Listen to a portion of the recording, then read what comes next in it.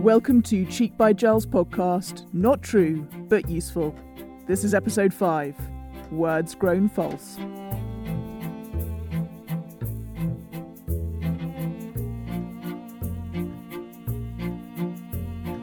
Hi, I'm your host Lucy Dawkins, and in this podcast I'll be taking you behind the scenes with Declan Donnellan and Nick Ormerod, the director-designer duo behind Cheek by Jowl, a theatre company which over the last 40 years has performed in over 400 cities across 6 continents. They're going to be sharing with us their philosophy about what is not true but useful for making theatre. And we're recording this episode 100 miles apart from across the coronavirus lockdown. So hello, Declan and Nick. Hello, Lucy. So Nick, our first question today is for you. How are you distracting yourself in this week of the lockdown? What's on your quarantine reading list? Maigret by Simenon, which is a wonderful, fascinating detective story which I hadn't known about. And he takes you in each of the different stories, which is like a short novel, he takes you fully into another world. And he's sort of, and through him, you sort of absorb these different worlds, which are fascinating. Brilliant. Have you ever been tempted to adapt it for the stage? Well, again, I think they're very subjective, and again, I can't imagine them on stage. They're much more filmic in a sense. Simenon is an extraordinary writer. There are two things for it that I think are inspiring to me as a director and puts a bit of lead in my pencil. And one is the fact that he suspends all moral judgment so that for as long as he possibly can, he doesn't divide the world into good guys and bad guys. He keeps himself morally neutral for as long as possible. But normally he's in a world where people are hurling insults at each other and there's nearly always a background of a very judgmental press. The second thing, though, that's quite inspiring about Maigret as a director is that he maintains his own ignorance, which is really important. He keeps on remembering that he doesn't know. And we find it very difficult, particularly when we're young, to understand that our wisdom is very much connected to our capacity to understand that we don't know. And it's, they're detective novels. They don't parade as grand literature, but that's deceptively alive. And how did you end up getting on with the book you were talking about in last week's episode on quantum physics? Well, I got to the end of the book. I don't pretend to understand even 20% of it, but it was fascinating at the time. I think the point of quantum physics is that you can't really understand. You sort of get used to it, and each time you come back, you kind of start to accept it more, don't you think? Yes, and occasionally you read sentences in this particular book and you think, that's astonishing. It's about acting. It's really weird. It's weird.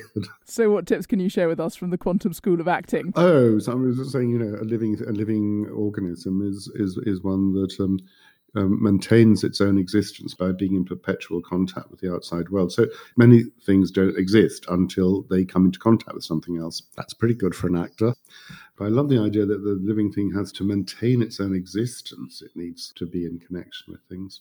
So the coronavirus is a challenge because we have to limit the contact that we have in a way and learn to make new contacts.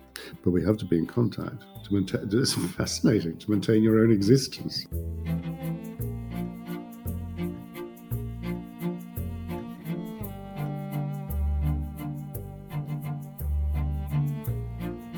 So for this week's topic, we're going to be expanding on an idea which we've touched on in previous episodes, which is that words can be treacherous. And the title of today's episode is Nick from Feste in Shakespeare's Twelfth Night, when he says, "Words are grown so false, I am loath to prove reason with them." So, Declan, what is the problem with words? Why do they grow false sometimes? One of the problems with words is that they come from the logical part of the brain, and that should be fine, except for the fact that the logical part of the brain wants to take over the entire brain and convince us that only logic exists. A temporary and useful map of the brain, a rather primitive map of the brain, which is not true but useful, is that you'll see that there are 2 hemispheres. The left hemisphere appears to be the control center for logic, analysis, principles, and words. So these things tend to be the domain of the left hemisphere. But there are other things in the right hemisphere that are the domain of the right hemisphere. It gives us intuition. It's the only part of the brain that can make an encounter with a new idea. So if it weren't for the right part of the brain, the left part of the brain would be sterile. The important thing about the right side of the brain is, although the left side gives us principle, only the right side can give us responsibility. The left side might give us analytical intelligence and cleverness, but only the right-hand side of the brain, I think, can give us common sense. We're all born with the fact the left-hand side of the brain wants to take over. So it's not a neutral set of circumstances. Oh, I've got the left-hand side of the brain that's giving me analysis. Oh, I've got the right-hand side of the brain encountering new ideas. Isn't that fine and dandy? No. It's not circumstances. It's a bloody predicament. And the reason it's a predicament is that the left-hand side of the brain always wants to take over. The problem is that we should always remember, and I can come back to this again and again and again, that logic's not your friend. Logic is a servant. But logic will quickly get the upper hand. And that's how logic marches Othello into Desdemona's bedroom. He doesn't tumble into the madness of Dionysus. He tumbles into the far scarier madness of Apollo. That, chaos is bad, but a superflux of reason is just as dangerous. And farce, it's not just sinister. I mean, farce is very fun. Or Basil Fawlty, in Fawlty Towers, he gets very often kidnapped by some logical deduction, and you follow the logic. And it's incredibly funny when you're not going to end the world. It's not so funny when Othello marches into Desdemona's bedroom, but it's the same logic. But we need logic. But it's dangerous, but we need it. It's good servant, bad master. So are words a problem because they are the ambassadors of this controlling left-hand side of the brain? Every word is a Trojan horse for logic. You take in the word, but actually a whole logical way of thinking about the universe spills out and takes things over. It's a very important thing to realize that words actually are treacherous. They have another agenda. They don't really want us to admit of a world that's intuitive or in a way that opens us to a new idea. That world of logic analysis is essentially conservative. It keeps us within a closed system. This ties in with the fact that there are many things that you simply can't explain. And if you do explain them, you've kind of betrayed something very precious in yourself because you distort them when you explain them. And so we have to be careful. And you can see it played out. So Constance's great line in King John, "Grief fills the room up of my absent child," seeks to share all sorts of things around the words, that the words that aren't said, things that are missing, things that are alluded to fill up the room of my, and room sounds like womb, to fill something up with something that's absent. And it puts you into touch with something that's very enormous that we share, but for which there are no words.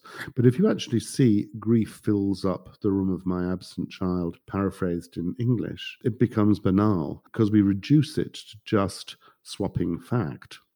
There's a great danger to think of Shakespeare, any great writer, that these are great plots, great stories, rattling good thrillers, but they have been bound up in poetry. And if you could sort of strip off the poetry, you'd be just fine and dandy, and you'd expose the great thriller plots that are the plays.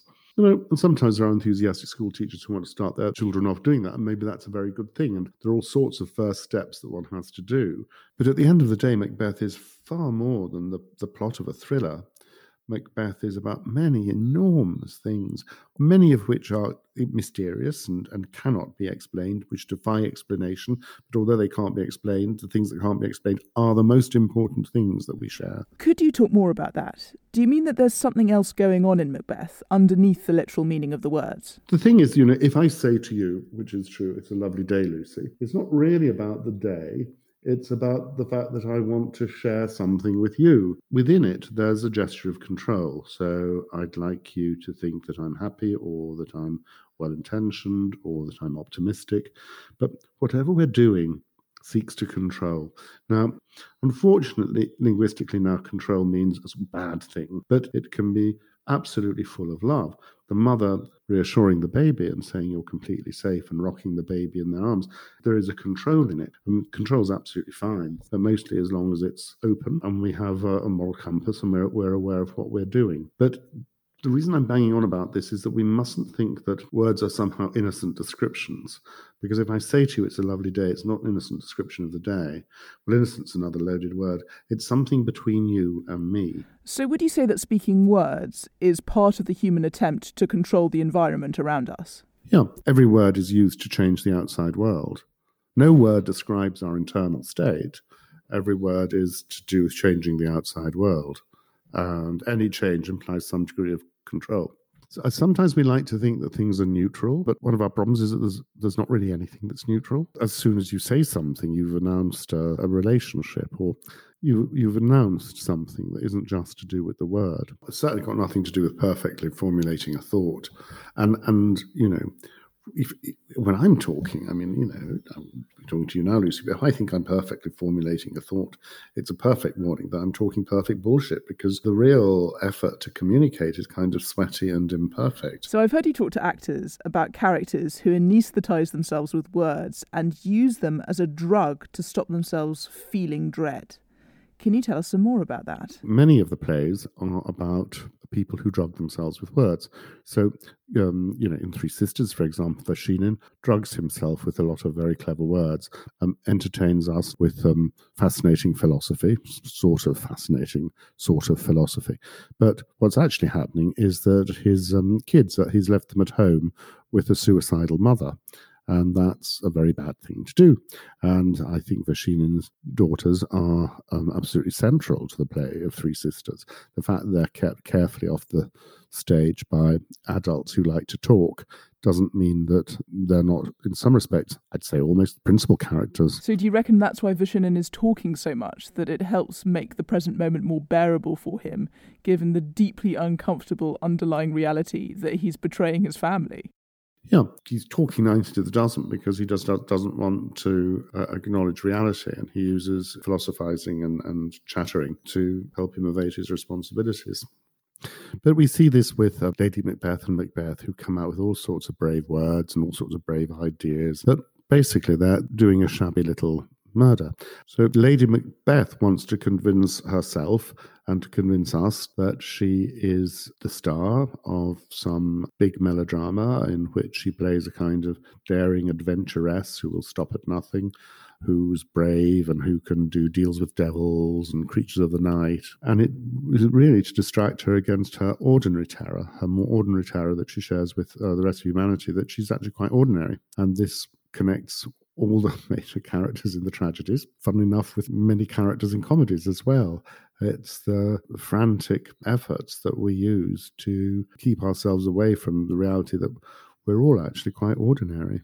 But Lady Macbeth and Macbeth ignore it very often by anaesthetizing themselves with what I'd call poetics, hokum. An unkind word is bullshit, that they're sort of very grand-sounding things that are actually designed to put us off the scent. If it's grand, it can't be bad. There's all sorts of ways that we use language to make something grubby sound less grubby and to kind of distract attention from them by the grand way we use it. I mean, Macbeth offers us a feast of those, but we see this all the time in politics. There are expressions like martial aid, Monroe Doctrine, manifest destiny, terra nulla, and unspeakable things now at the moment on television about calling the war against the coronavirus or whatever. There are ways of using words that elevate things so that we actually disexperience them.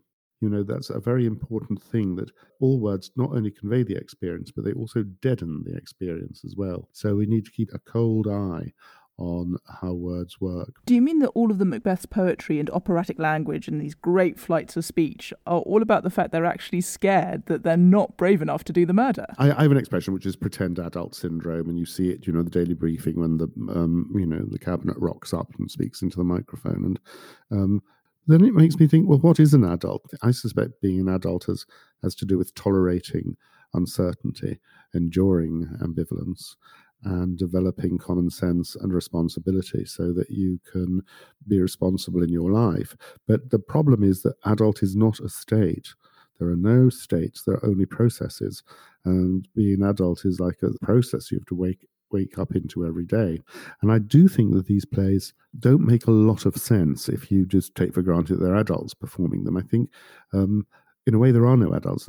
That we're just hoping that we'll make decisions that are more adult as we go along.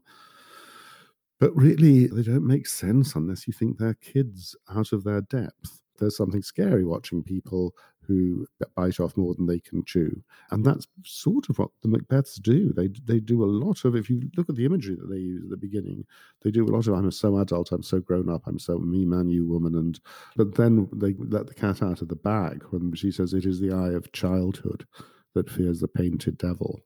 And you go back in time to their childhoods, or when she says, had you not resembled my father as he slept, I had done. It was that little girl, Lady Macbeth, who walked in and saw the mystery of her father sleeping. You feel their childhood coming up through. And at the end of that scene, when they say, with terrifying line, what might we not perform upon the unguarded Duncan? It's like two kids speaking. And my image of the play is always that they're two kids who dare each other to go into a haunted wood, and they go into the wood, and it gets darker and darker. The night gets thicker and thicker. The trees start to lose their outline. The trees start to get bigger. They call to each other, and their voices get fainter and fainter. They can't make out the shapes anymore, and they get lost in the wood. It's like two kids who dared themselves into that wood. That's my image for Macbeth. So all these words that they're using to make themselves feel better and to egg each other on actually just have the effect of getting them even more lost. Yeah, exactly. They're using words not to see the problem, but the problem's always there. And that's why they have to use so many words to keep shielding themselves from this great big problem, which is that they don't want to do it, because the right part of the brain, the part of the brain that gives them compassion, that has to be drowned out by the left-hand side of the brain. It's like MPs jeering behind their leader in the House of Commons. You have to drown out the argument. And that's what happens in their brain. And logic can jeer very, very loudly. It's like they're using words as a costume, as part of this attempt to make themselves feel more adult and in control. Absolutely, yes. They enrobe themselves in high-sounding words. But we have to be terribly careful, because all words tend to take us away from experience. So parents sometimes say, you have to teach your child the difference between right and wrong. Now, one of the things I notice and remember is that a child from a very early stage has a very strong, passionate sense of what's fair and what's not fair. But then it's kind of difficult to talk about fair and not fair, because it's quite a lot of words. So we like to talk about justice. Now, justice is a great way of thinking about what's fair and what's not fair. But the real problem is that the thing that helps us thinking, like justice, sometimes can actually confuse us as to what's fair or not fair. And when Lincoln was trying to pass the bill that would outlaw slavery, there was a massive talk about justice. There were lawyers for and lawyers against, and they were all arguing about justice. And one of the words that was bandied around a lot was liberty. It was the liberty of the individual to hold property, slaves, the liberty of the individual to transport property, slaves. And Lincoln exploded at the end and said, in frustration, because he couldn't get out of this ghastly prison that logic had built, and he was thinking, if this isn't wrong, nothing is wrong. And it was like a wonderful moment when he tore the nonsense of the logic apart. So that's an example that connects back to how words are dangerous, because we've invented lots of words to help us think about things, and sometimes they help us to think about things, and sometimes they can be used as a barrier to experiencing experience.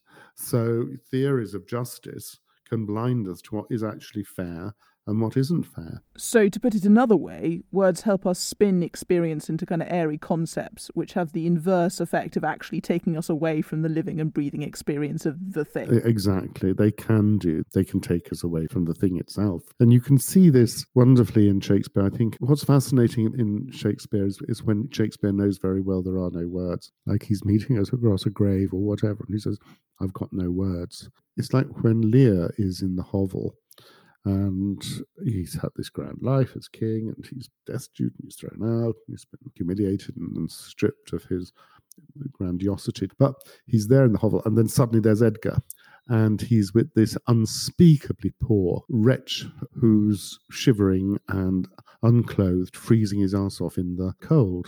And it's like Lear's uncomfortably close to him, and he says, "Thou art the thing itself." And I love that expression, because it's like Lear is suddenly overwhelmed by the carnal presence of a suffering human being. What matters is he's actually struggling with the fact that experience does not fit itself into words, and Lear's stuck in this hovel with this guy, and he's got to sit with this image of the suffering, and he recognizes that he's part of the system that allows this man to suffer like this. And there are no words. Lear is aware of the collapse of language. Words have let him down. There is no bloody word for explaining the carnal presence of life. because words are anti-life and words are dead things. There's no such thing as a living word. Words are dead things that we use to try and bring us in connection to a living thing. So he sees the living organism and there's no word for it. And he says, thou art, and there's this collapse of verbiage. He says, thou art the thing itself. I also really love at the end of Richard III when he confronts his mother coming out of the castle on the way to the battlefield. And his mother says, I'm going to say something awful to you. And the first thing he does is he gets all the drummers to beat the drums as loudly as possible and drown her out so she can't be heard. That doesn't work. And she says, I'm still going to speak to you. And all he says is, so. That's the one line, is so. And this incredibly eloquent man who has spoken rings around us from the first second of the play does not have any words when he's faced with his mother telling him that she wishes he was never born. And he runs out of text. Yeah, that's wonderful. That so devastates me every time. It's awful. It is. I mean, life is at its best, really, when we run out of text. You know, when you can be silent with someone or something, you just run out of text. I'm not saying all text is bullshit. I'm not saying that at all. There are very important communications we have to make to each other. But we must understand that not everything can be communicated in words. Words are a very, very limited medium. Maybe the best we've got, but they're limited. But words are particularly dangerous because they're all sent out from the side of the brain that wants to take over. I find it so refreshing to hear you speak like this, because we're so used here in the UK particularly to revering Shakespeare as a sort of genius of words and the height of human expression. But it sounds to me like you've got a different take on what makes him so exceptional, which is that he absolutely understood that words were very limited. And they're not about a perfect expression of our internal state, but these imperfect tools for a character to battle against the world and the predicament and themselves and other characters, and sometimes to run out of them, and sometimes it's about the space between words. But he knows that words are imperfect. Yeah, so people sometimes talk quite a lot of nonsense about the ineffable nobility of Othello and his verse. And when he goes to murder Desdemona with the lines, it is the cause of my soul. Let me not name it to you, you chase stars. And think, ineffable nobility, I don't know. He's actually strangling a young woman whom he's brought hundreds of miles away from her friends and her family. He's committing a horrible, shabby little secret murder, which he knows is shabby because he's frightened he'll be overheard by Amelia. And yet he kind of drugs himself with hokum. I mean, bullshit's a better word. He's bullshit, that speech. And he kind of needs to keep on upping the dose as he goes in because it wears off. You know, like all addicts, a sign of addiction is you have to increase the dose.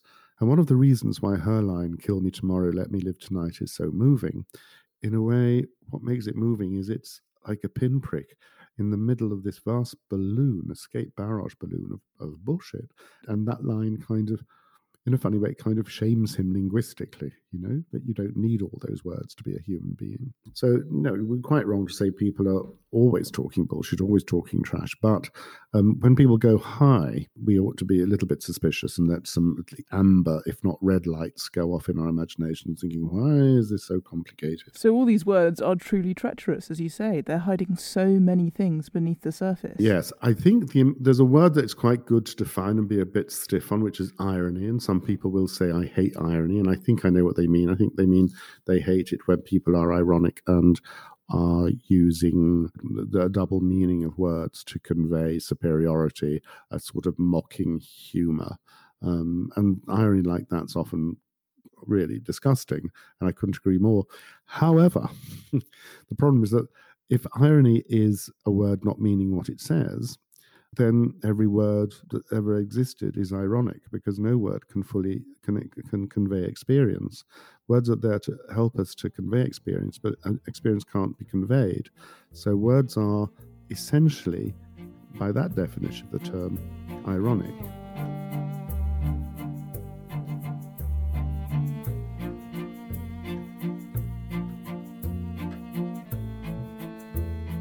So we've reached the part of the episode where we do a deep dive into a scene with today's topic. And the scene we've chosen today is the very first scene of Shakespeare's Twelfth Night.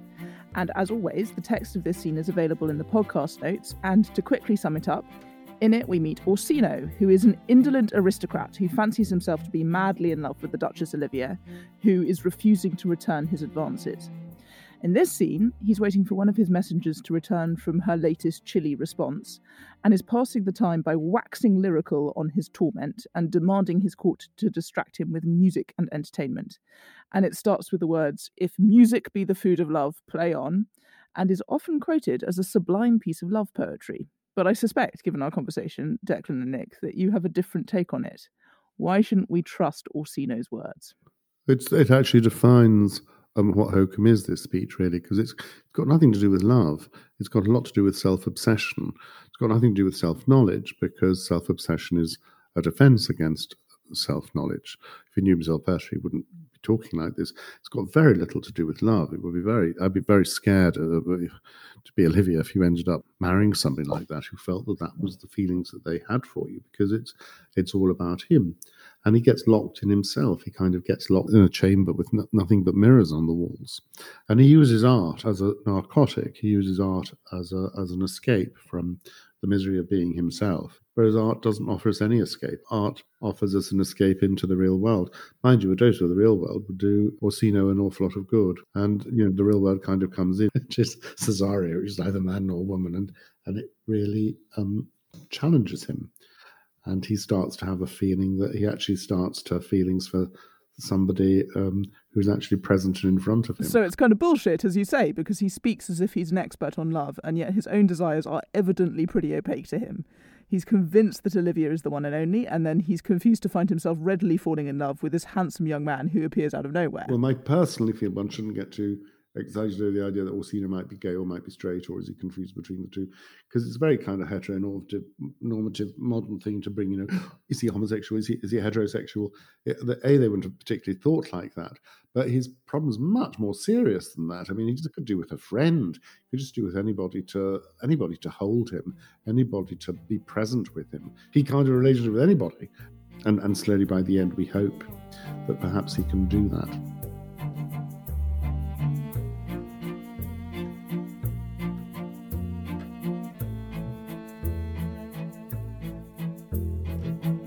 We've reached the final part of the episode, in which we answer questions that listeners have put to us.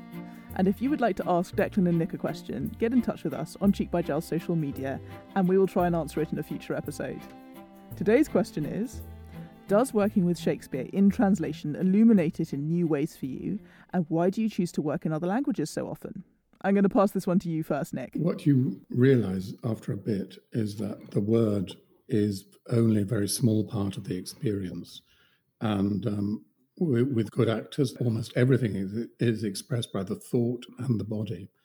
And the word is only a small part of the experience. People who come and see our performances in a foreign language quite often come up and say that they've given up on the surtitle and they just watch what happens on stage. And that's wonderful. I mean, of course you lose in Shakespeare great language, but at the same time, sometimes you can even get more directly into the experience when you're not worried about the language. Sometimes in real life, it's important, real life, I mean, not in the theatre. It's quite important sometimes not to be distracted by the words and just sit back and think, what are my other senses telling me? Because we so easily get whipped along by the words. And the words are such a tiny proportion of how we communicate. And I think if we've learnt anything over the years, it's how tiny of the relatively small importance of words. They are important, but don't have this engulfing, I would say frightening, I would say dreadful importance that words are given in our culture, which overwhelms us. And there's so many lies, like, in the beginning was the word. Well, there wasn't before the word. There was breath, there was music, there was dance, there was all sorts of things before the word came along. And when we got asked about what's it like working in different languages, the problem is words at all, never mind whether they're Finnish or French or English. It's the fact that people are reduced to trying to share things with these imperfect instruments, which are kind of going wrong. And could you tell us more about why you choose to work abroad with great English classics in translation so often? Because we've been doing it so long. So many of our closest friends are in Moscow or in Paris or Madrid, or all sorts of places where we have very intense, strong relationships that go back a long, long time. And also, particularly in Russia, we've been working with the same actors since the last millennium, where we've known them, and we've grown old with some of them. And that's where we're going to wrap up for today. Thank you so much, Declan and Nick, and I can't wait to talk more next week. Thank you, Lucy, very much. Thank you.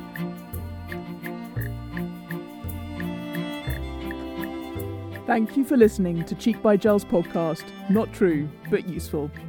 If you're interested to find out more about the plays we discussed today, you can find links in the podcast notes to archive material on Cheek by Jowl's website.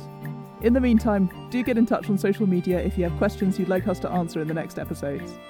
I've been your host, Lucy Dawkins, and the music in this podcast was composed by Pavel Akimkin. Until next week.